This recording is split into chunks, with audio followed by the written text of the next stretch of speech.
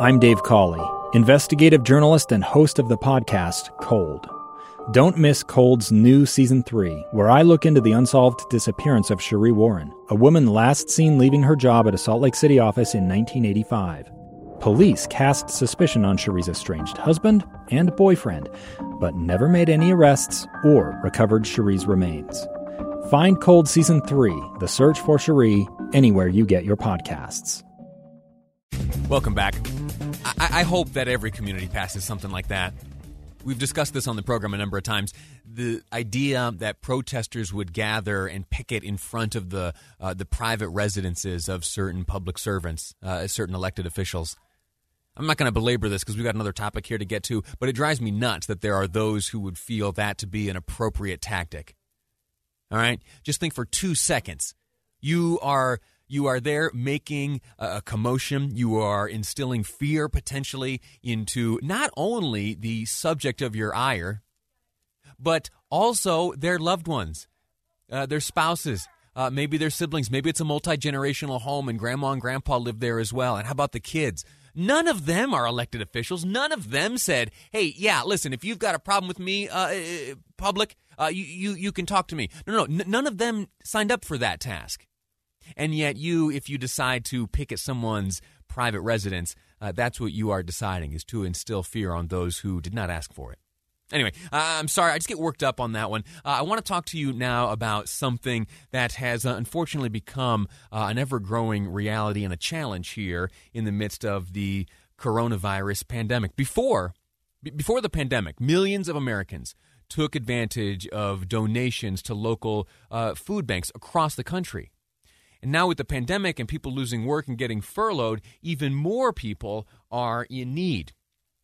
ABC News reporter Ellen Lopez looked at this story nationwide, gathered some fascinating data, and spent some time specifically in Georgia with these findings. Due to COVID-19, have you lost your job or your house? My job. 74-year-old Keith Chesterman is one of millions of Americans without enough food to eat ahead of the holidays. Without this, we wouldn't have a Thanksgiving. Feeding America projects more than 50 million Americans will have faced hunger in 2020, up from around 35 million before the pandemic. That's a difference of 15 million. Did the quick math there in my head. Pretty good, huh? 15 million additional Americans are short on food, are food insecure this season right now. And we often here in Utah, we often find ourselves in more safeguarded positions than other states. We are a strong and resourceful and resilient people here in the state of Utah. But on this front, we are not immune. There are Utahns here who are, as a result of this coronavirus pandemic, finding themselves without food to eat. There are children going to bed hungry. And working on the front lines of that effort, in combating that effort of hunger and food insecurity, is the president and CEO of Utah Food Bank. Joining me on the line now is Jeanette Bott. Ms. Bott, how are you? I'm fine, thank you. Hey, I'm grateful. Thank you. I'm grateful to you for your time here. Our goal here for the next 6 minutes or so is to do what we can to get food into the bellies of those Utahns who are in need right now. To do so, let's start by painting a picture of what things look like here in the state of Utah right now. What are you observing? Well, I think what people need to understand, first of all, is, Utah Food Bank doesn't just take care of issues along the Wasatch Front. We're responsible for the entire state of Utah. So, we have to step back. We have to make comparisons. We have to look at small communities versus large. We look at rural areas versus urban. And so it's a different landscape clear across the state in every county. What that does do, though, is present with us issues on how do we distribute food in San Juan County the same way we would in Salt Lake City? How do we be sure that we have a mix of product that's appropriate food for the different cultures and different ethnicities of our communities that we're seeing come into Utah that have brought some change to us in the last 10 or so years? How do we help kids, whether they're in school or out of school? So, the problems are not just whether we have cans of food in the warehouse. It's a much broader picture that we are trying to contend with some successes about. And with that then comes the issue of how do we be sure we're reaching everybody, and how do we prepare that we can be sustainable to help in the future? Has that challenge, I imagine that's not a new challenge, right? We have had urban and rural settings here in the state of Utah forever, and there have been those unfortunate souls who find themselves without enough food to eat for a very long time.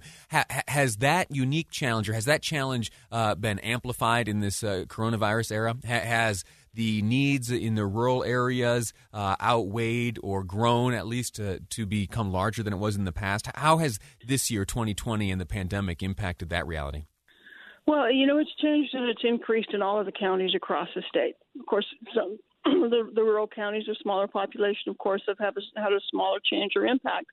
But what we're seeing so much of that's been really a shock to us, regardless of whether it's here in Salt Lake or in an outlying county, so many people who are coming for help are first-time users of services. People have never found themselves in this position before. They've always been able to care for their families and provide what they have needed. And the fact that now they have to go out and find how to find resources of food or to help with their heat or to help with their rent, it's really sad, because these are times and situations that people thought they'd never have to really refer to this kind of help for. UtahFoodBank.org is the website. We're speaking with the president and CEO of Utah Food Bank, Jeanette Bott, looking at how this year has presented some larger challenges than years prior, and that's probably an understatement. What has this year been in compared to years prior? Well, if here, because of what we do and how we do it, we talk in pounds and we talk in meals. And, for us, there was just such an immediate spike that took place in April. It was just almost overwhelming to see the increase. A normal month for us is maybe a 2 million pound distribution. Starting in April and May and continuing on, it's been almost 6 million pounds a month. So, the amount of increase was just almost overwhelming. And then to really magnify that problem, all of a sudden we couldn't have volunteers in the warehouse. So, we went from 200 volunteers here on one day to no volunteers the next day. So, how do you adjust? How do you adapt? And then as we looked at these partner agencies and pantries across the state, people couldn't come inside to the pantries then to pick up food. How do we adapt these food distribution situations where cars can drive through the parking lot and be served, by placing food in the trunk and social distancing? So there were many facets of things that really added layers of complication, not just whether or not we have food, but how do we be sure we can get the food to the end user? And again, how many of those end users have had to look for help for the first time? Like so many organizations, it is a question of input-output. You are addressing a need that has grown. How about input? How have donations been this past year in terms of both money and goods? Well, you spoke of it earlier. We're really in a fortunate situation to be in Utah, and I say that just because we have such an incredible culture here. We are, to your point, resilient. We are a giving community. We take care of those around us. And so people have stepped up to help always when we've put out the call for help. What we've seen this year is that all of us kind of started to step back and say, okay, what do I have to do for my family? How do I have to prepare for long term? And a lot of people that might have been donating food and products over the past, now all of a sudden we're keeping those at home, preparing their own pantries, getting ready to care for their families, which they should. Or maybe even finding themselves in the same lines of folks that you have served in the past. Exactly. So, donations are coming to us. The holidays for us is usually our biggest food drive time of the year. Companies and corporations host holiday food drives with employees, and neighborhoods do food drives. But, folks are working from home. They're not congregated in an office building or one certain location. So to do a food drive doesn't work like it has in years past. So we're seeing a huge drop-off in just the food drive process.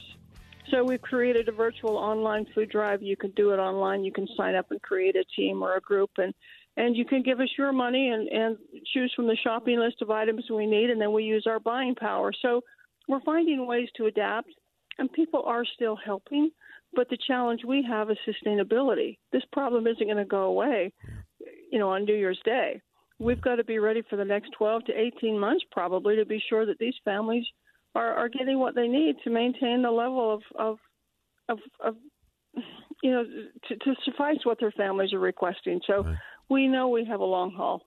Well, let's see what we can do to help out. UtahFoodBank.org. Jeanette Bott, President and CEO of Utah Food Bank. My hat is off to you. I admire what you're doing. I know that there are countless thousands of Utahns who are grateful to you for your service and those with whom you work. Thanks again. UtahFoodBank.org. We're going to take a quick break. When we return, I want to talk to you a bit about the physical toll that COVID is taking on us. Not the virus itself, but the isolation and the time away from the workplace. What is it doing to our bodies? What is it doing to the length of time we spend sitting down each day? We'll dig into that next. A little bit of physical fitness with Lee Lonsberry ahead on Live Mike. I'm Lee Lonsberry, and this is KSL News Radio. A gun in the face. Then all of a sudden, they all kind of lined up. They pointed their guns at me. And this is the point where I thought, I'm going to die today. Started 2 years of horror for an American in Venezuela. They said, you need to give us your phone and get ready because you're coming with us. I'm Becky Bruce, and I spent a year researching and piecing together Josh and Tammy Holt's story about their ordeal in a notorious prison. That's when everything started to turn bad. We had another pound on the door. Boom, boom, boom. And there was the police once again. You can binge all of the episodes of Hope in Darkness on KSLPodcasts.com or wherever you get your podcasts.